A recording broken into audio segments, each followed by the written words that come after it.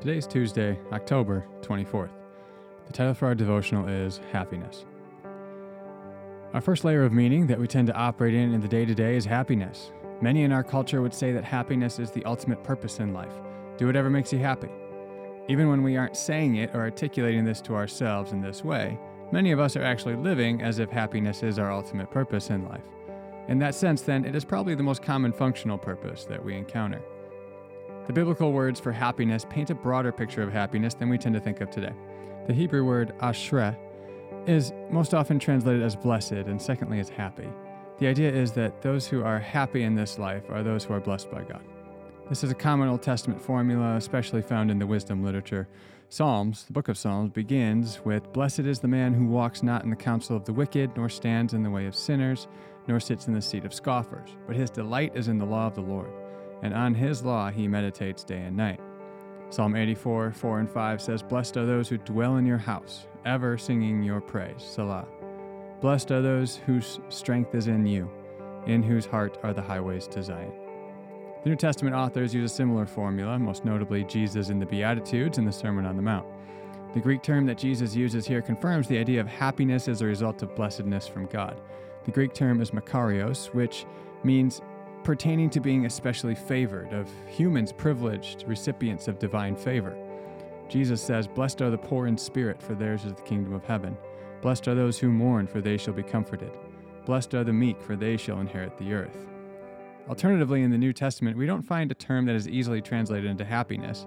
Instead, we find the word joy, chara, in the Greek. This word we find everywhere.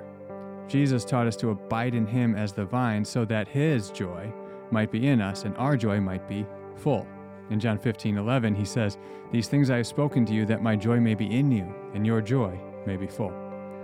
Joy is produced in the believer by the Spirit of God. In Galatians 5:22, we find it to be a fruit of the Spirit. The fruit of the Spirit is love, joy. Fullness of joy is in the presence of God, Psalm 16 tells us. "You make known to me the path of life. In your presence there is fullness of joy. At your right hand are pleasures forevermore." The irony of the biblical picture of happiness is that it is found solely in God. God gives us joy and blesses his people, but his blessing and joy are not what the world would call blessing and joy.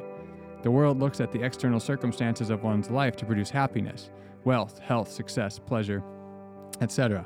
Or the world would say that it's in self-actualization, looking within yourself to find your values, skills, etc., and living out those that will make you happy. Conversely, the biblical picture suggests one can experience the blessing of God which produces happiness and joy in spite of any external circumstances. And we don't find ourselves in looking in ourselves, but in looking to God to tell us who we are. Again, in the Beatitudes, Jesus goes so far as to say that things like meekness, poverty of spirit, and mourning are indicators of a blessed, happy life. This cuts against anything our secular culture tells us about happiness. So in Christ, in the presence of God through the working of the Holy Spirit, we can achieve happiness and joy, not as the world defines it, not in the sources that the world looks for it, not even in the way that the world experiences it. It is a much deeper and in that sense much more real happiness and joy that the Christian can experience. This blessed life and joy can even remain with us in the midst of suffering. This is better than what the world has to offer. This makes the gospel truly irresistible. So Christian, live for the blessed, happy life in Christ, as he defines it. As John Piper says, be a Christian hedonist, and find your joy, happiness, and satisfaction in God.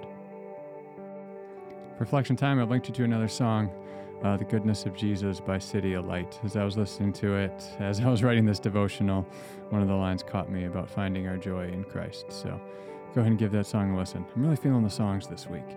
And for reflection time, do you view joy as a part of the Christian life? Christians can often be known for being boring, morality police who don't have any fun. This hasn't been my experience of the Christian life, and I hope it hasn't been yours either, because true joy can be experienced in our day-to-day life in Christ. So commune with him, find joy in the presence of God.